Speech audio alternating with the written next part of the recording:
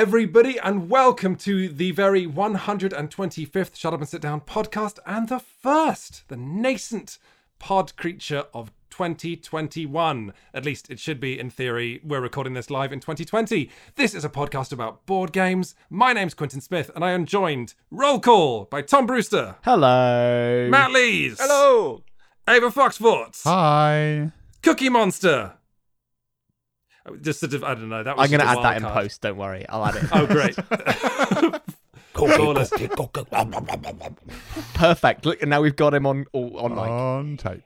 He just And jumped in the room. I this- heard his name. Will be Cookie? a very... oh, my goodness. This Help. Sorry. What sorry. was the reason we don't do podcasts with 4 people again? I forget. But the important thing is this is our Game of the Year podcast. We're recording this at the very end of 2020, which we can all agree has been a great year. And it's going to get greater because in this podcast, we're all going to share, we're all going to unveil what we have each individually chosen as our game that is the best game of the year. I'm excited. How's everybody else feeling? I am excited. I'm ready. I can't wait to hear what everyone else has picked because it'll be good and nice. I too am excited to hear about some good games. Matt, early impressions? I'm not excited at all. Why? I'm not. Who hurt you? I'm not. Who hurt me? 2020 hurt me, Tom. Oh, well, why you got to bring the mood down? But it's not 2020 anymore. Yeah, it's 2021, Matt. Everything's fine over here. I just... we'll get into it later. I'm going to have fun, but I'm not excited. This is stressful. Wow. I don't know. Do you want to start us off, Matt? Because I get the feeling it might be sort of more exciting after Matt. Or do we want Matt in the middle of this podcast like a weird sort of landmine? I think we do Matt first. I think we want to get whatever horrible thing is going on in Matt's system out of him. And then if he's not okay at that point, maybe he can leave. No, I've done quite well this year of just getting my head down, carrying on with things. But it was when I was asked to try and decide what was my favourite board game of 2020 that my brain had to accept the nature of time flow this year and accept that a year has passed since the last year and made me realise how little I'd done, like how few games I'd played in terms of new things, how little time I'd managed to actually carve out to physically play board games with people, and found myself going through all the big games I'd reviewed and all the games I reviewed this year and discovering a lot of them didn't even come out this year, like, you know, stuff that came out years before. So I just found the whole process just rubbish, rather than looking back at this beautiful selection box of delightful things to choose from. Instead, I just found myself going, well, you know, here's the handful of things I've actually managed to try this year. It just feels a bit like organising a big awards do, and then, you know, you turn up and it's in a barn that's partially on fire and the compere is drunk before it started. And I just think, oh, this Wait, is the compere still in the burning barn? yeah, they're really drunk. I get what you mean. And I have a little bit of that because I think that there is definitely, like, it has been a hard year. I've definitely not played as many games as I would have liked to. But there is also the games that I most want to talk about for this are games that have, like, got me through. Either Yes. because I played them just before everything went on, and, like, the hope of getting to play them sometime in the future has been really, really like, oh no, I am really excited to just be sat in a pub and just get to play this game with some random people, and that would be so lovely. Or the things that I've been playing online with people that have just been, that's been a big part of what's been sustaining me and getting me through. Well, that's a really interesting thing. And I think the thing that I got frustrated with is the criteria that generally you would use for something like this, where you would think, well, if it's going to be the best game of this year, is that the best game you've been playing this year, or is it the best game that came out this year? And you kind of think it's probably the latter, or at least it kind of feels like it should be. But then I also have a lot of issues. I don't want to be like Mr.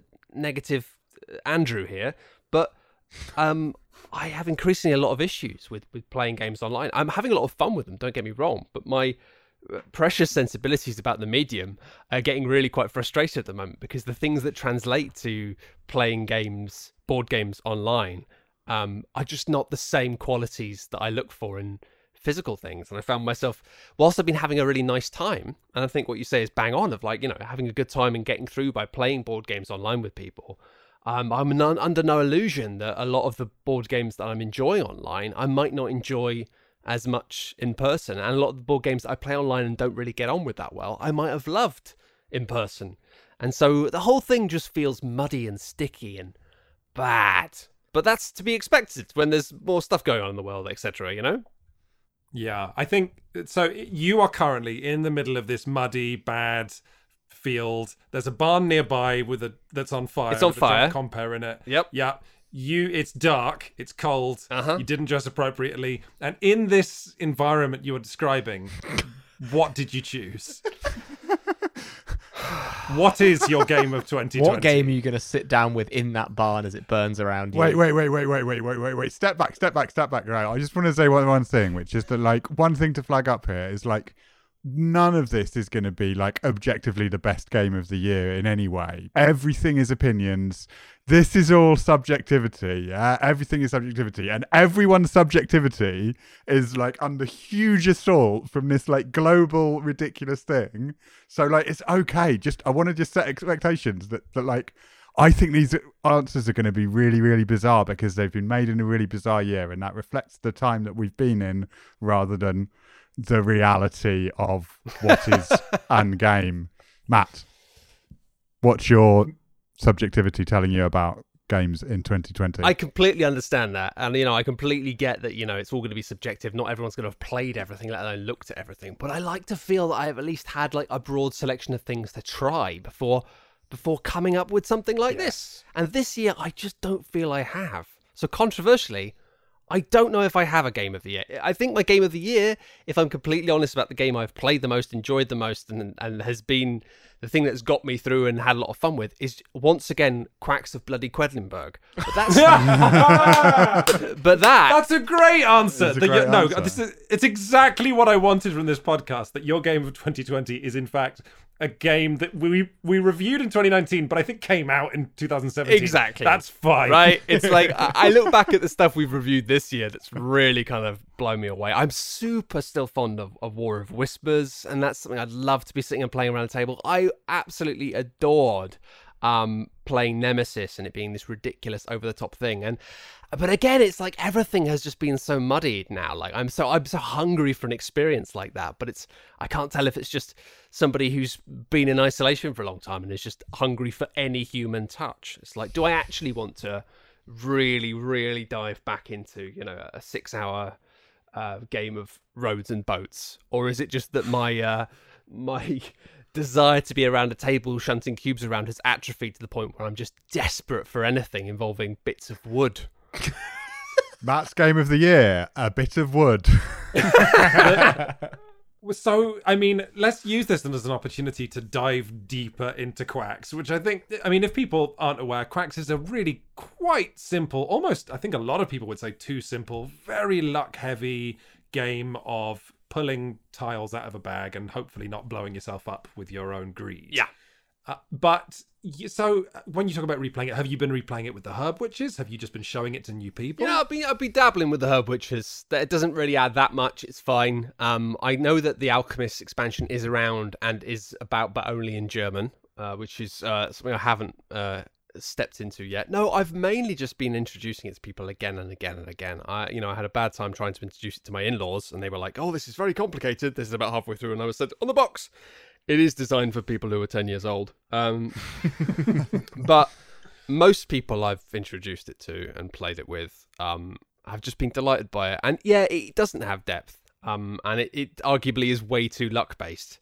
But I think, in a way, I find that quite relaxing, because I just think, you know what, this is going to be my basic strategy, and rather than doing the sensible thing that you would usually do of being like, well, I'm not going to take this risk, it just encourages me to just take risks all the time, because I appreciate that it's going to be, some games you're going to be tremendously lucky and some games you're not, and it just allows me to have more fun with it. And there's just so many simple bits of flair in that game that I appreciate more and more as I go on. I love the fact that the deck of cards, the event cards at the start of each round, like, they're just they're great. Like it's always like either everyone gets something good, or the person who's doing badly gets something good, or everyone gets an interesting little decision.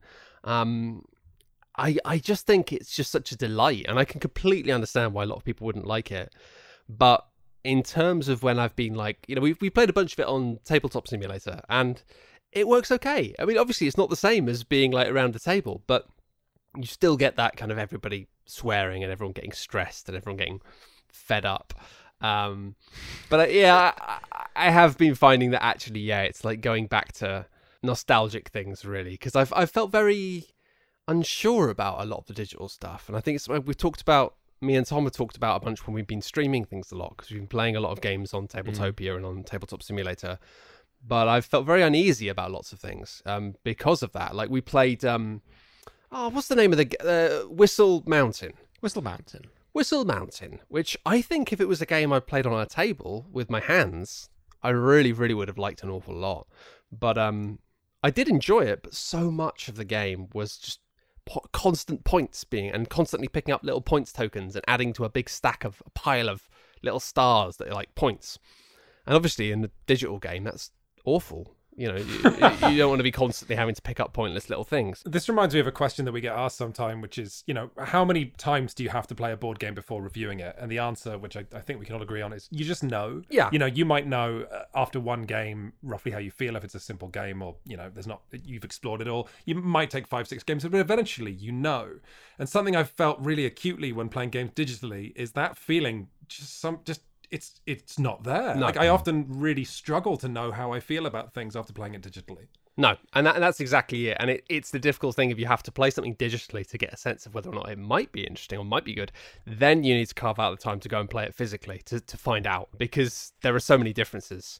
And it's just like having your radar being a bit kind of wrong-headed. And I think that whole thing of like you just know is the skill of being a critic. And actually in my younger years, I would feel like I knew, but then keep going anyway and keep doing it more. And every time I did that, the piece of work I would come up with at the end, and even like, the rating, would just be worse. There is a point where you've looked at something too much and you just lose your ability to explain what it is.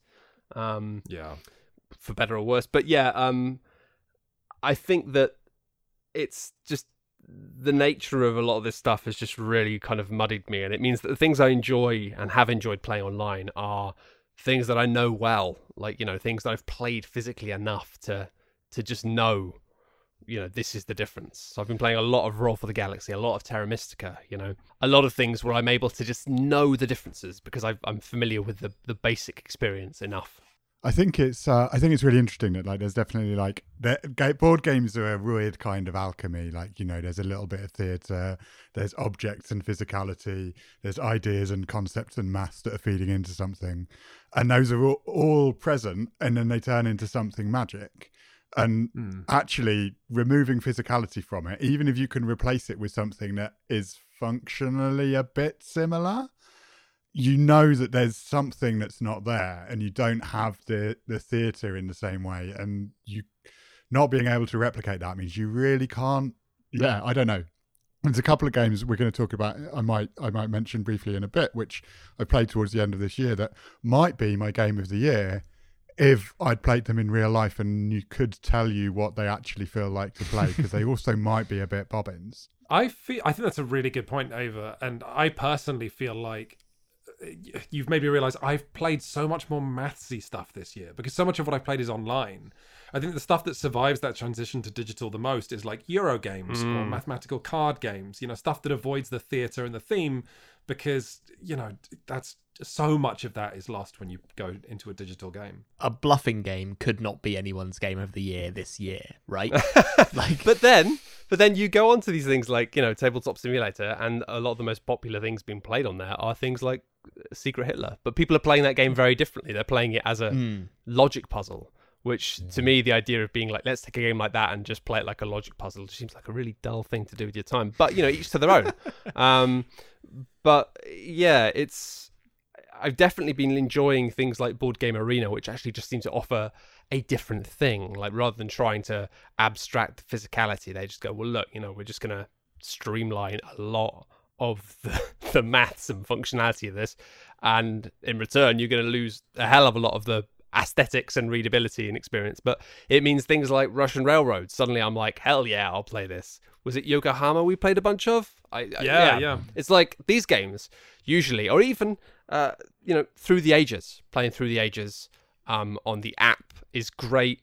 I cannot imagine ever playing that physically, just because the idea of setting it up kind of gives me a mild heart tremor. And then even things like, we played Fury of Dracula, the Steam version of that, which is, still work in progress, and we did a little stream of that recently.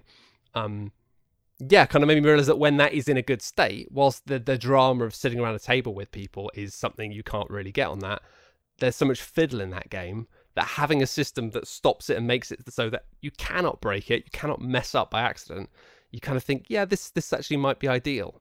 But yeah, I think a lot of the stuff we would usually lean towards, and I think that's interesting. Like there was a comment on the review I did of Curious Cargo, which I thought about just being like, honestly, and apologies to designer and publishers of Curious Cargo, but I was like, maybe it's just Curious Cargo. But my critic in my head was like, you haven't played enough this year, like, to choose anything. I'm sorry, like, you haven't. But somebody was like, it's odd that you recommend a game like this, because this is actually quite complicated, and usually you're thinking about much more like welcoming stuff. And I think it's because we do lean towards these experiences, these sitting around the table and having fun with people. But we've just had a lot less of that. So actually, like, hell, if I'm going to play something, I want to dive into a pool of crunch. And that's my game of the year. not Quacks of Quedlinburg, which was like a footnote, but that whole 10-minute thing. Yes, that was your game. That's of the my year. game of the year. I tell you what, I mean, we can only go up from here. But I think that was a pretty honest, like, I thought that was that. I think a game of the year discussion in 2020 without that would have been missing something. So. Well, I appreciate you taking the sadness bullet. Well, I apologise for not just turning up with the name of a game like I was supposed to. Goodness gracious. Tom, you've been quiet. Do you want to lead us into our discussion of your game of 2020? Yes. Well, I was thinking that this discussion is interesting because it doesn't apply to my game of the year, I think, in its own way. Or maybe the game that I chose is a symptom of this year, potentially, the fact that it's my game of the year. My game of the year, I just had to stop myself from saying Glenmore Chronicles 2. My game of the year is 1000-Year-Old Vampire. Whoa! Wow, that's the first game that came out this year on our Game of the Year podcast. Hello, Tom from the past here, / future, in the context of this podcast, but past if you're listening to it now. Never mind. I just wanted to very quickly jump in here and just remark on how I was so proud that I was talking about a game that came out this year. It didn't come out this year. It came out in 2019. That's going to be a recurring theme of this podcast. So if you're a stickler for dates and dates being correct, don't listen to this podcast. Bye. 1000-Year-Old Vampire, for those that don't know, is a solo RPG, hence it dodges the I haven't played games with people this year because you could only play it by yourself, where you play, it's a journaling game where you detail the life and times of a very, very old vampire.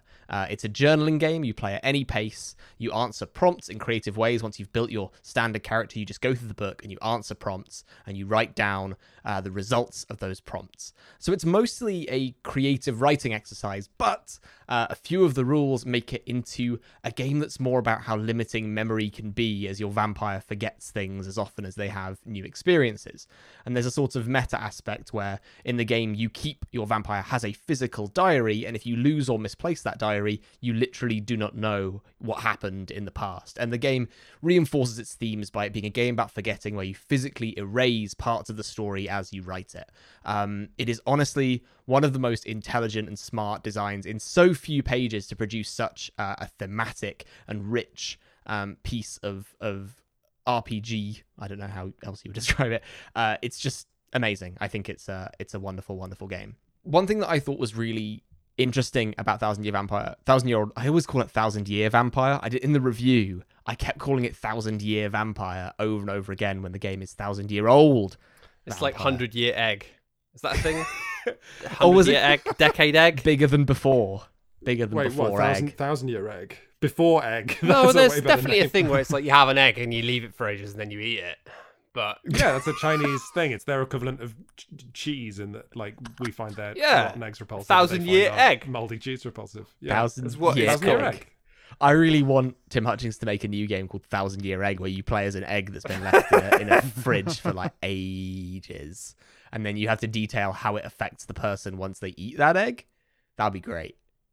Oh wow. The thing that I thought was really interesting about 1,000-Year-Old Vampire, though, specifically, is that for ages I've found role-playing games kind of an inaccessible genre. Like, I love the idea of RPGs, but I can never find the time or group or creative energy to host like an entire campaign. And like, you know, there's always that kind of classic joke where things just don't go the way that the DM intends. You spend ages building this world, you spend ages building characters, you spend ages putting your time and effort into this thing that the players then just like don't engage with.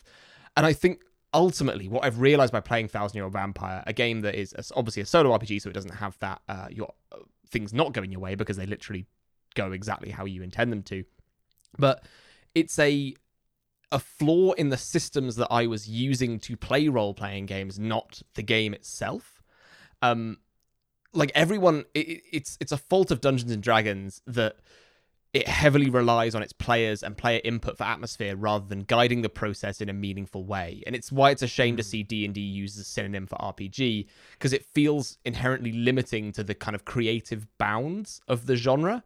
And 1,000-Year-Old Vampire and other solo RPGs, I've got a huge stack of them now that I'm slowly chunking through, just feel so genius because they're games that put that effort into making the game deliberately atmospheric and engaging without entirely relying on the player to do so, if that makes sense. Yes. I think that's something that Matt and I both really felt when we did one of the site's rare RPG reviews. But Matt and I were playing a Blades in the Dark campaign, and to go from something like D&D to that is a revelation as to how much work designers put into letting the game mechanics and the game world provide the atmosphere for you, as opposed to sort of giving you a blank slate in the way D&D does and says, you know, hopefully you tell a good story? ? Yeah. It's also just that, like, with most RPGs, what you're doing is sitting around the table with some people and you're shouting and talking and chatting with each other, maybe with a few props or so. So what you're doing is interfacing with another person. Whereas with a solo RPG, which I admittedly haven't actually done much of this, but like the thing that's exciting to me about it is that like you're not interfacing with another person. You're interfacing directly with your own imagination. Like you're literally like pulling stuff. There's no chance of someone else like being like, oh, actually, can we just have a little break for crisps because I'm like, and ruining like a dramatic moment because you're right in there. Like, I don't know, which requires a bit of a leap, but also then there's no obstacles.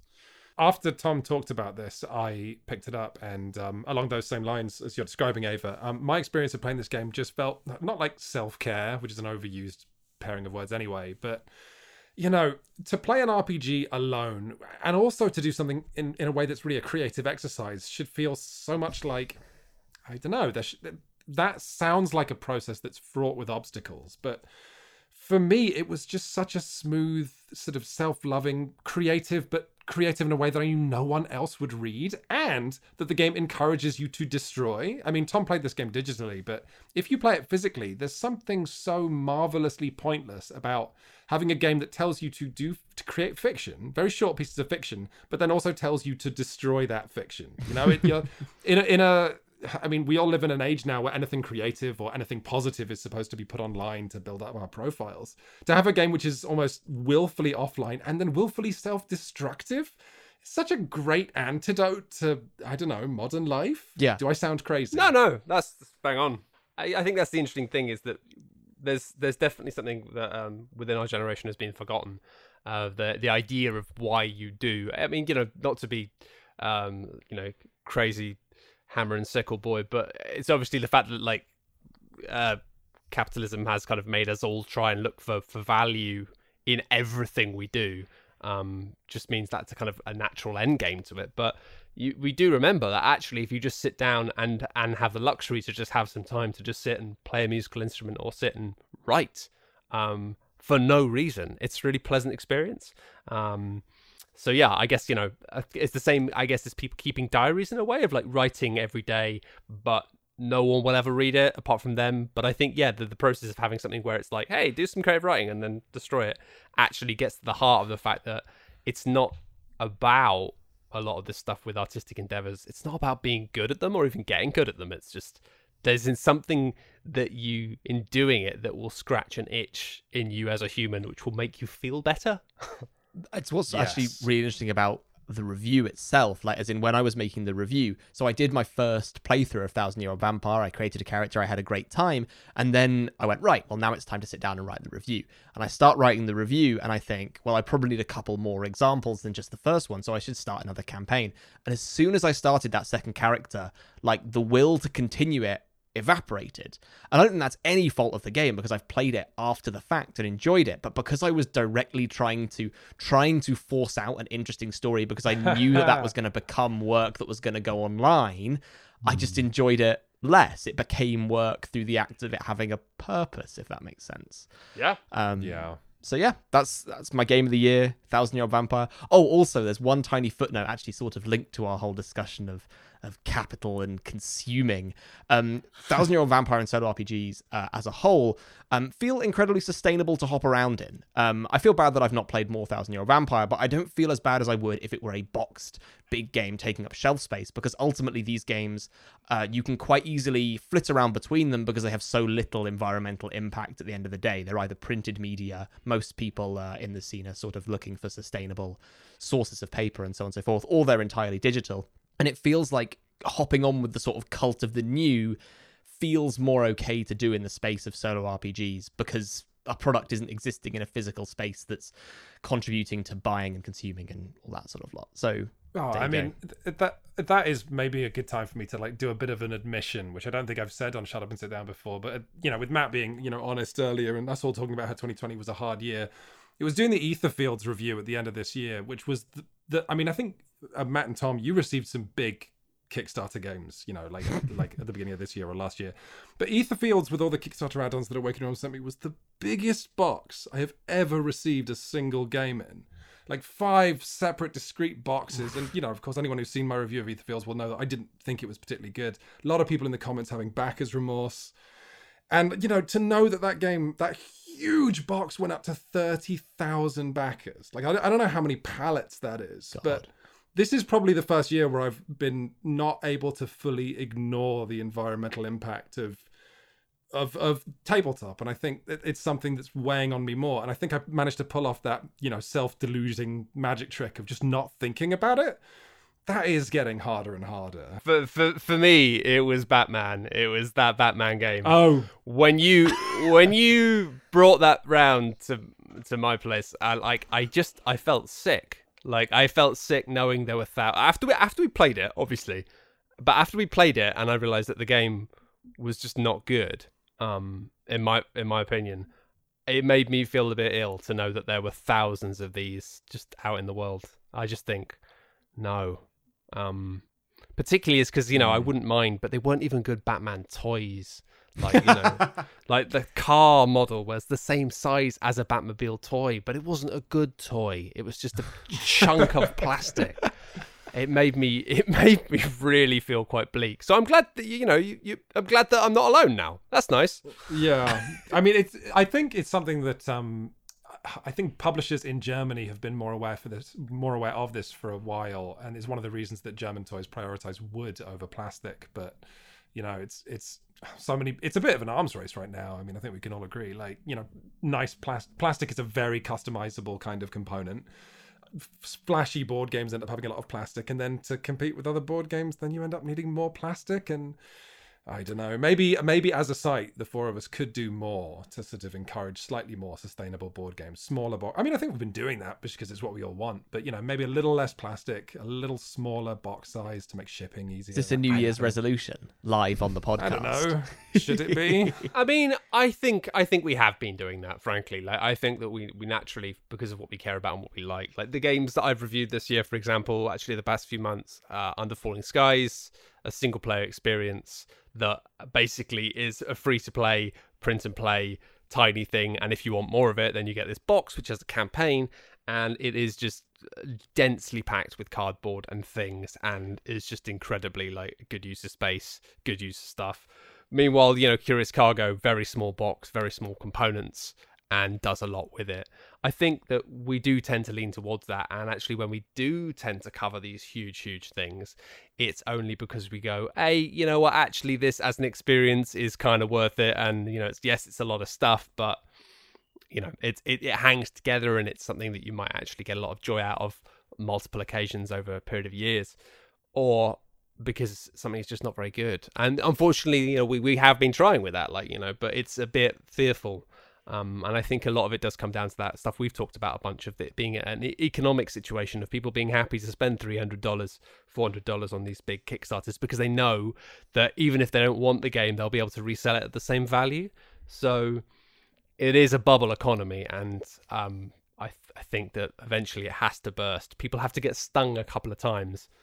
Because I think the people are just going, sure, yeah, I'll drop this money on something because, the value will hold, is definitely not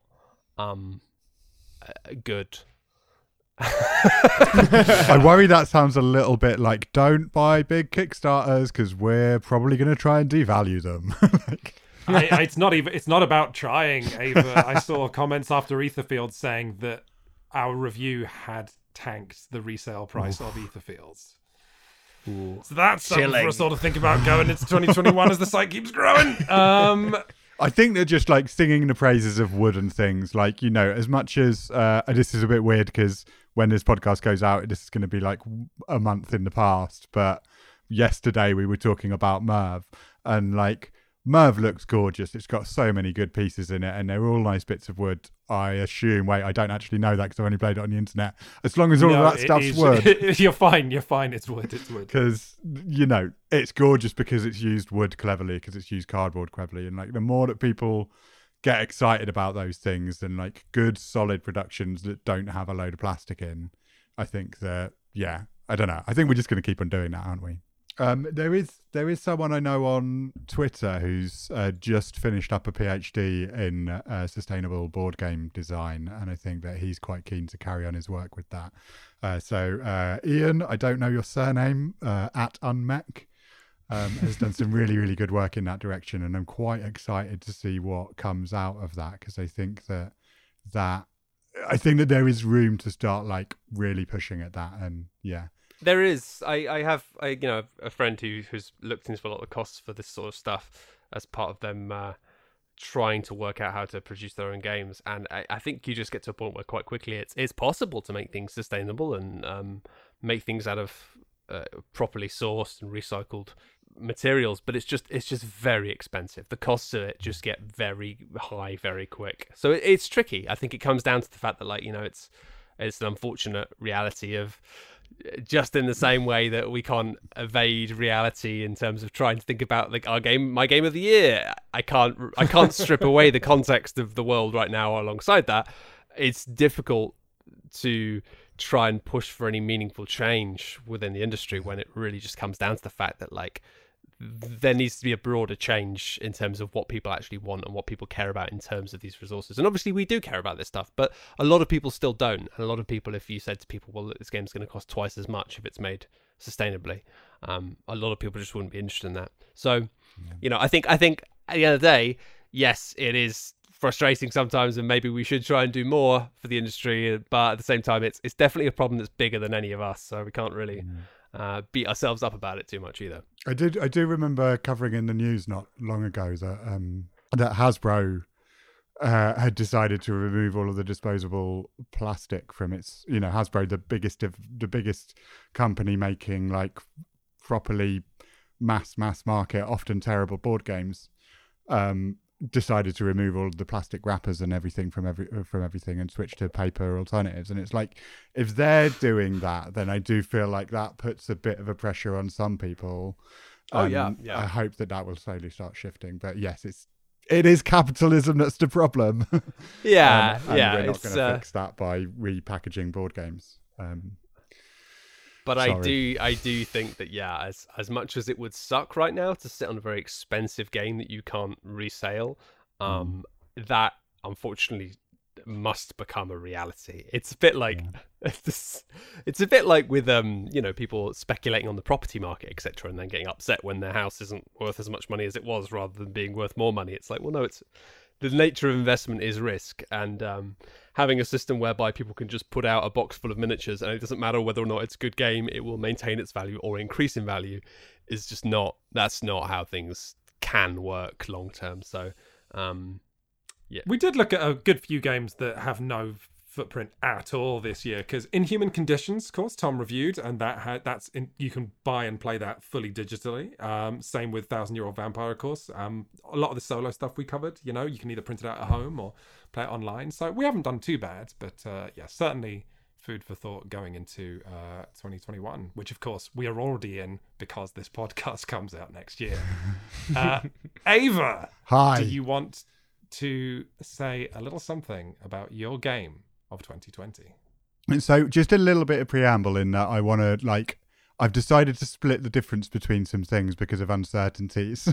And so in some ways, my game of the year was Russian Railroads. As Matt said, being able to play it on BGA without having to do any of the maths involved in it, but getting to put my brains through that particular mangle was really satisfying. But it also came out about half a decade ago, so that's probably not on. At the other end of the spectrum, I played Beyond the Sun and Castles of Tuscany a good few times in the last couple of weeks, but not enough to be sure that I could actually put a big stamp on it and say, yes, this is brilliant and will last the test of ages. And I've only played, I've only played some of them digitally and all of that sort of stuff. So halfway between those two is one of the last games that I discovered before we went into lockdown in the UK. It actually came out last year, so it is still technically not this year's game. But I think most people, it came to the surface and bubbled to the top this year. And that is The Crew. Wonderful. Cool. Yeah, because it is such a delight, and 4 hours at a convention playing this into the middle of the night, not long before everything shut down, was one of my most joyful memories of this year, and something that has been helping get me through, knowing that that's something that I'll be able to do again.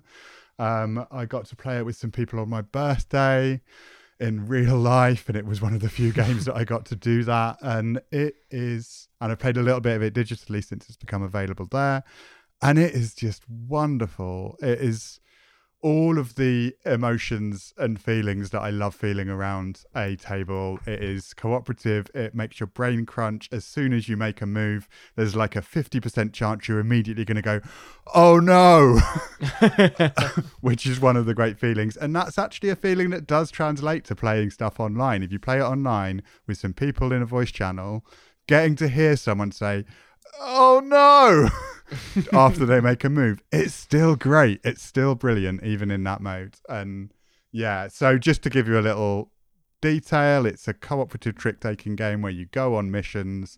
You're playing a standard game of trying to win hands of cards, except you're trying to make particular people win particular things over 50 missions of increasingly weird and demanding logic puzzles that are just randomly mixed up by shuffling the cards and putting them in front of you. And it's great. I haven't played half as much as The Crew as you have, Ava, but the thing that I like is because it's instant fail, right? If, the card comes out that some player around the table has to win, if that's your objective, Ava has to win this card, or the round where the trick where this card appears. It's if you do that, great. If you fail that, then we all lose instantly. So when I start playing The Crew, it feels like me and all my friends are stepping out onto a frozen lake, which is cracking below us. It's that idea of what we don't quite know what's going to happen. We don't quite know how to do this, but we know that if we screw up, we all lose. It's it's an immediate sense of excitement. It's perfect. It's perfect, isn't it? There's such a weight to every move because of that, but also there's almost no weight to it in terms of stress, because all that happens is it's oh no, we've missed it. You get all of that stress, you release it, and you just shuffle and you just start playing again. And it's got such a good rhythm to it because of that. And yeah, I have been a fan of quite a few over the last year and a half, 2 years. I've kind of got increasingly interested in trick-taking games and the weird ways that people make them be interesting. And all of it is about, most of them, they're kind of gambling games where it's all about, can you make a decision and then can you make sure you win the right amount of things without winning too many? And it just flips that into something much simpler, and by making it cooperative, by making it just right, we've got these tasks, we know how to do this, can I get into all of your brains enough? And it's not just a question of winning or losing, it's a question of organizing the information that you share and that you can't entirely directly communicate with each other, and just having that shared puzzle around a table pulls everyone in. And I don't know, I feel like I've fallen in love with everyone I've played it with, because it's so I don't know, it just makes you feel really close with the people around the table, and that is the best thing that a game can do. And I cannot wait to put it in front of more people and have that experience of just being I'm going to have some really intense feelings with you while we all do maths together. I do think that some of the big co-op games that, define the genre, things like Pandemic, don't have, what you described, that I love you. That's something I described when talking about Ghost Stories, early in Shadow of Ziddane's history, Ghost Stories being this very difficult Antoine Bowser designed cooperative game. Oh, now re-released under the name The Last Bastion. But one of my defining memories of that is, if someone takes on a ghost or a monster and rolls the dice and kills it, or does some clever combination of moves, it's that, oh my god, I could kiss you right now, which is so absent from Pandemic, because what someone's going to do. I mean, it's Pandemic is a game of all open information, unless it's not a player's turn. Yeah, and it's this thing with the crew. There's a time when you're uncertain and you're you've got a chunk of information, you've dealt the deck between 4 players or whatever, and each of you has a quarter of the information that you need. And those conversations about I think we've lost it. I don't think we can do this. And then someone else going, no, we've got this. And whether they've got it or not, it's wonderful. It's fun to be wrong. It's fun to be right. It's beautiful to succeed. It's hilarious to fail. I remember when we played it, I think I was adamant that we've got this. We've still got this. And we just didn't at all. But yeah, no, that's a fantastic answer. That's a banging little game. Yeah, it's a much better answer than mine. So yeah, great stuff. Oh, but yours was the most real answer. You're as always though, slightly too real. I'm really excited for this podcast to go out and people to be great, you've picked No Game, The Crew, a game that came out in 2019, 1,000 Year Vampire, a game which I also think might have actually come out in 2019. It's also not a board game. What a great Game of the Year podcast. Quinns, can you save us with a relevant hot choice for 2020? I'll tell you what, my heart sank when Ava said that their choice had come out in 2019, because my choice also technically came out in 2019. A Game of the Year podcast where no games came out this year.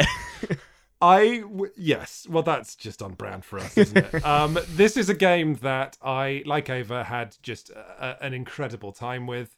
Like Ava, this was something I played just before board gaming before sort of life flipped the table on us.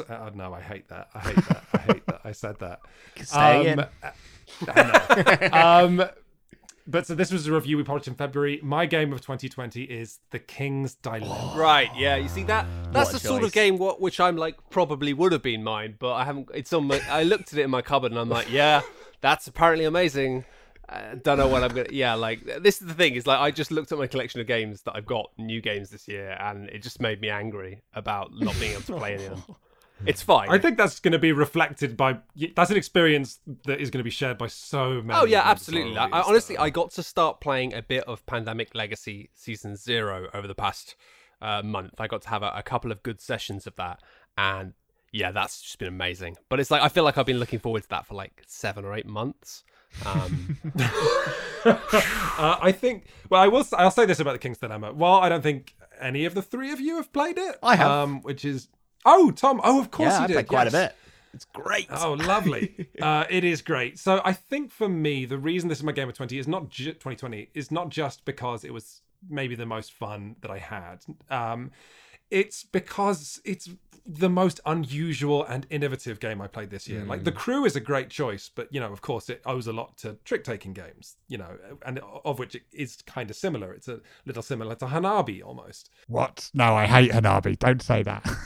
We all hate Hanabi, but you can, you know, to an outside observer. Anyway, you know, Cracks at Quedlinburg is a push your luck game. 1,000-Year-Old Vampire. I mean, I don't know actually anything about that. The point is that The King's Dilemma is unlike anything I've played, and if people haven't seen my review or have forgotten all about it, it's basically a game where all the players, it's a legacy game, a campaign game, so you're going to play with the same group, ideally of 4 or 5 players, so that's quite specific, but my goodness, it's worth it. This is a campaign where you all play the subsequent generations of advisors to a royal family. So it's sort of like you all play, you know, the equivalent of Littlefinger and, you know, Cersei and other people who hang around at court representing their family, because when you start the game, you all pick your personal private family. I picked, oh goodness me, who did I pick? The grumpy people who think that life is too short because they spend all their life working and are looking for a cure for immortality. Anyway,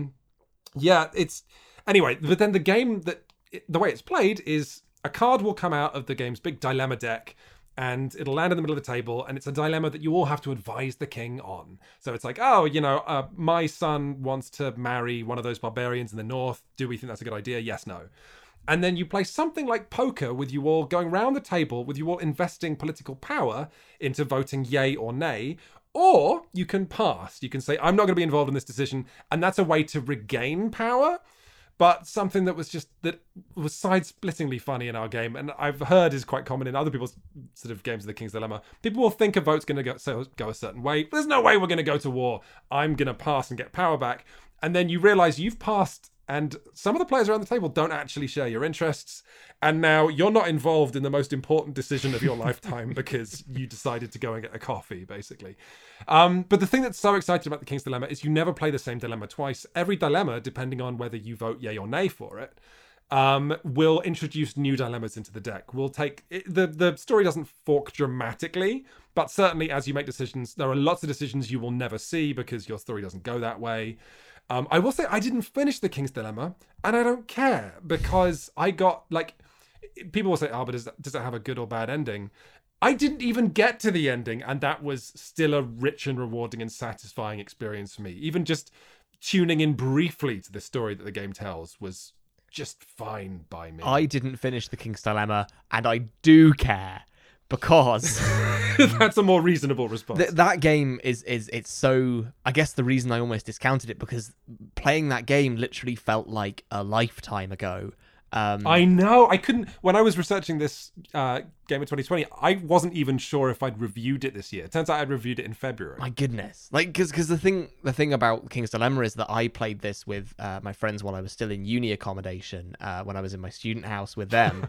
And I think that what makes that so distressing is the fact that, like, I'm never going to be able to see the end of that campaign because everyone went to their different corners of the world, never to see each other ever again. No, that's hyperbolic, but everyone obviously... That's kind of the plot of... Oh, sorry. Whoa, it's kind of the plot of King's Dilemma. We all moved away to all kinds of different places, and we're never going to have that same bubble of sitting in the same place and being able to have that immediate, like, oh, do you want to play a game of King's Dilemma tonight? Let's gather the troops and sit round a table. I mean, is this something where I shouldn't get you to put this on record, but I'm going to ask it anyway.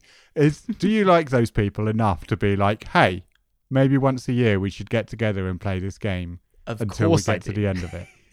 The problem being, though, is I just feel like, you know, people's lives it's so difficult to get people in that space, and also, like, I feel like there's so many games that I want to show them in that space. You know, it's going to be so fleetingly rare to have that exact same group of, like, because we broke the King's Dilemma because we started it as a 5-person campaign, and then as people started to see what we were doing, we sort of tacked in anyone that was sort of coming through the house. They would be allowed to join in as well, so we'd have sort of 6, 7, 8, 9 players. What? Well, we just made people would just couple up, and it was great because you'd have that same decision. You know, you're doing the same thing effectively. You're just sort of telling a story together or guiding a story together, but more people get to share in that get to swim in those waters, get to have a little bowl of that soup. And it kind of makes sense, doesn't it? Because if you're actually families rather than like, while you're supposed to be playing one person in a generation, like you can totally be like two siblings from that family who are vying for control of that family and then advising the thing. Like, one of my favorite things that happened in that game is one of my friends was sitting next to their partner, and they sort of declared, "We're gonna go to war," and then their partner whispered in their ear and went, "Okay, we're not." And just that little moment of the whisper and then the immediate diversion was so beautiful. But yeah, it's such a great game. But... That was very much like my experience playing Twilight Imperium 4 in teams, which was, again, either the start of this year or last year. Hey, maybe Twilight Imperium 4 is my game of the year. I don't like. I'm just having a wonderful thing of having like a long discussion with somebody about like, yeah, peace, and then them like turning to their partner and having their partner whisper in their ear, and then turning around back to me and going, "Oh no, we're at war." I was just like, what? It's just like entire peace process straight in the bin. Gave it a little bit of a mega game feel of being like, what's going on? I will say that I hope that there's if not a direct sequel to the King's Dilemma, that someone else picks up that thread and does more with that kind of game system, because one of the few criticisms now with hindsight I can level at it is one of the best moments in it is when a dilemma comes up that specifically refers to where one of your families is from. So it's much easier if I just pretend it's the Game of Thrones universe, which is not, but then I can use descriptions that people might understand. But it's like some of the dilemmas are literally, there is an invasion force massing on, the West, or like specifically in, Lannisport or whatever. Then if one of your players is from the Lannisters, it's like, what? And then we would naturally end up, laughing so much. That dilemma became hilarious. That player would often, obviously become invested in rebuffing the invasion force from their hometown. But because the game has like 12 or 15 different families you can play, and the designers had no intention of making any of the dilemmas actually affect you based on region, none of that is actually shows up in the game at all. It's just stuff to roleplay on. The location names could be anywhere. And that is such a shame, because those were almost always the funniest and most exciting dilemmas when they specifically related to one of our families, but they never actually had a mechanical impact, which was a shame. But one thing I did realize is that if I think that King's Dilemma is my game of 2020 and that my game of 2019 was Blood on the Clock Tower, my favorite game of 2018 might have been Sidereal Confluence, I think I might just like talking to the other players. I think I might like people. Well, this is it. I wrote this down because, I like people and I like my friends, obviously, but it makes me wonder that if you really want to stand out in this marketplace, if a board game publisher wants to put out a game which has a good chance of being so truly magical that it can be called the game of 2020, I do think that the King's Dilemma, Blood on the Clock Tower, and Sidereal Confluence all show that the way to do that is to design a game that makes the most of the players at the table, is to empower people and create social situations that, because we can all talk about how amazing, Beyond the Sun is, or, City of the Big Shoulders or Brass Birmingham, but I could never imagine a Euro game, no matter how good, being my game of the year, despite the fact that that may be the genre of game that I've played the most in 2020. Yeah, and this comes back to exactly what I was talking about earlier, really, of the fact that, games that best utilize the most exciting component of board games, which are humans, are the ones which are the best, the ones that are most interesting, most exciting, the ones you want to play the most, the ones you want to show people.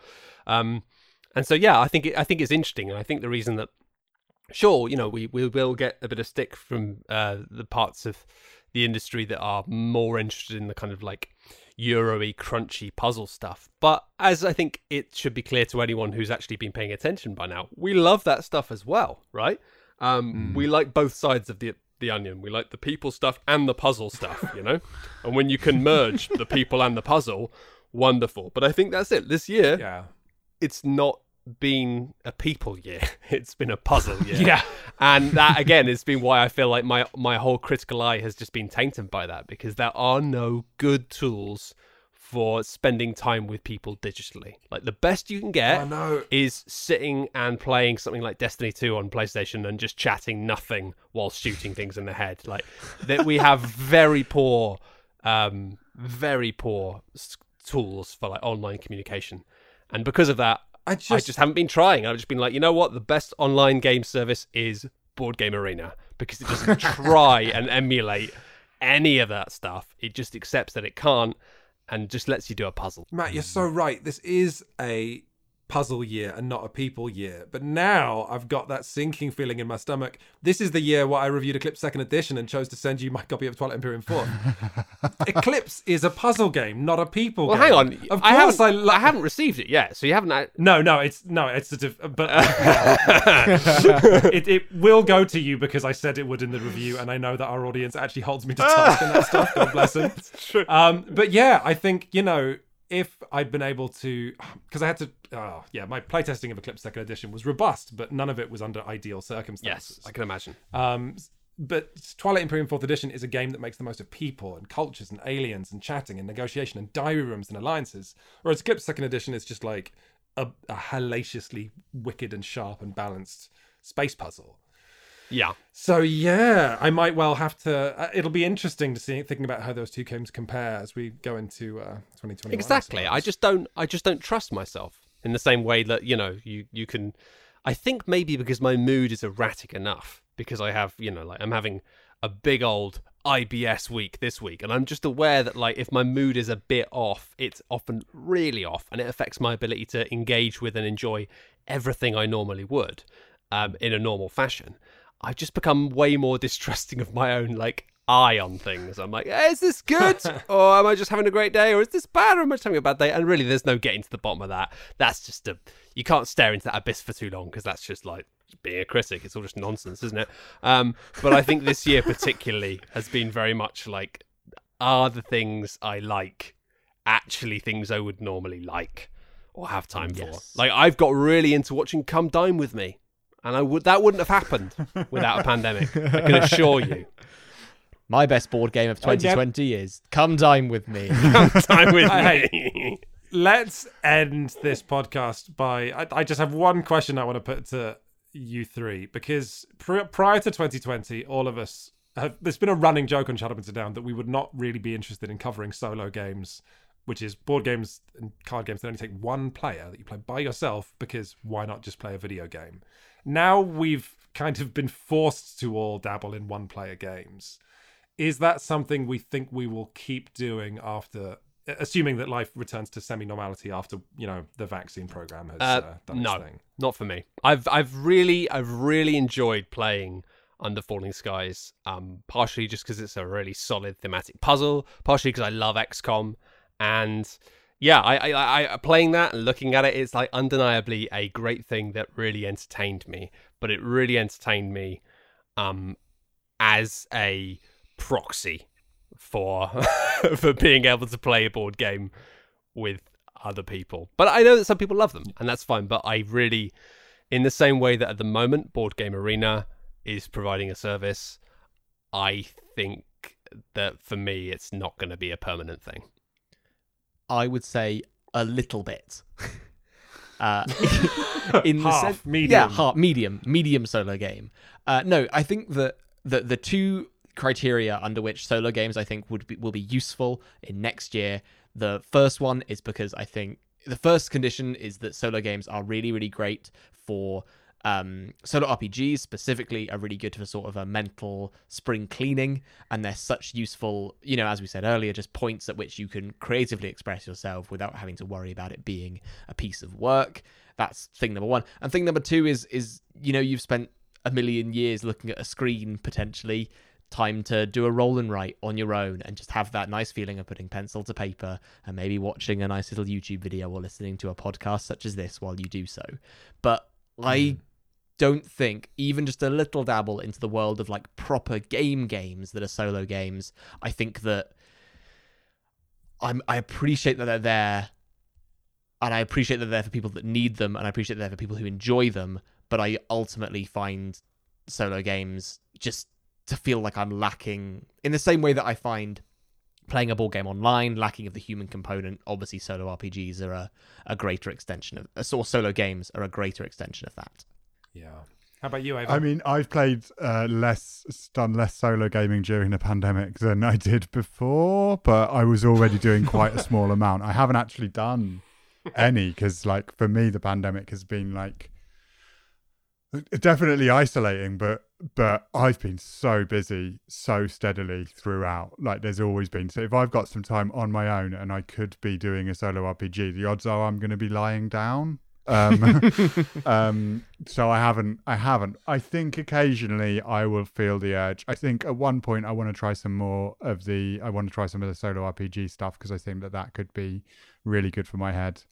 I probably will continue to every now and then treat myself to a game of Mage Knight on my own, because I find that incredibly soothing, and I know that's ridiculous. No, I think that's it. For me, it's like I can absolutely see the rhythm of the thing being quite a nice, gentle, therapeutic thing. I just personally feel that's not exactly. It's one of the things I go to board games for, but it's not the thing. And if I really want to do that, then what I will more likely do is go and make some soup.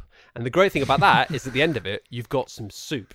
And also, like, you know, being an adult who is like doing my fair share of cooking and cleaning, all that stuff in life, you have to keep making soup. Otherwise you can't eat. So it's, for me, it's like in a toss up between solo games and soup. Like, it's soup just wins hands down every time for me. But at the same time, like, it's not being dismissive. I think it's like, for me, solo games this year have been a bit like when you go to another country and that you're encouraged to try the specialty food that they have. Yes. And you think, you know what? I don't really like this kind of thing normally, but I'm here. I've got to try it. And then you try it and you go, yeah, it's okay. Or like, yeah, this is nice. But like, are you going to go and keep buying it when you go home? Maybe not. I will mention one thing. I haven't said this on Shut Up and Sit Down before, but I this year played a solo game of the new big box Uwe Rosenberg game Hallertau, which is, you know, it's a big Uwe Rosenberg game. It's about growing beer and hops in some kind of hop growing region of Germany. And I really enjoyed it. Uwe Rosenberg makes really good one-player board games, but there was a sense of dread accompanying it, because I did really well in my solo game of Hallertau, and then I thought, wait, this isn't good. When I teach this game to anybody, I'm just going to wipe the floor with them.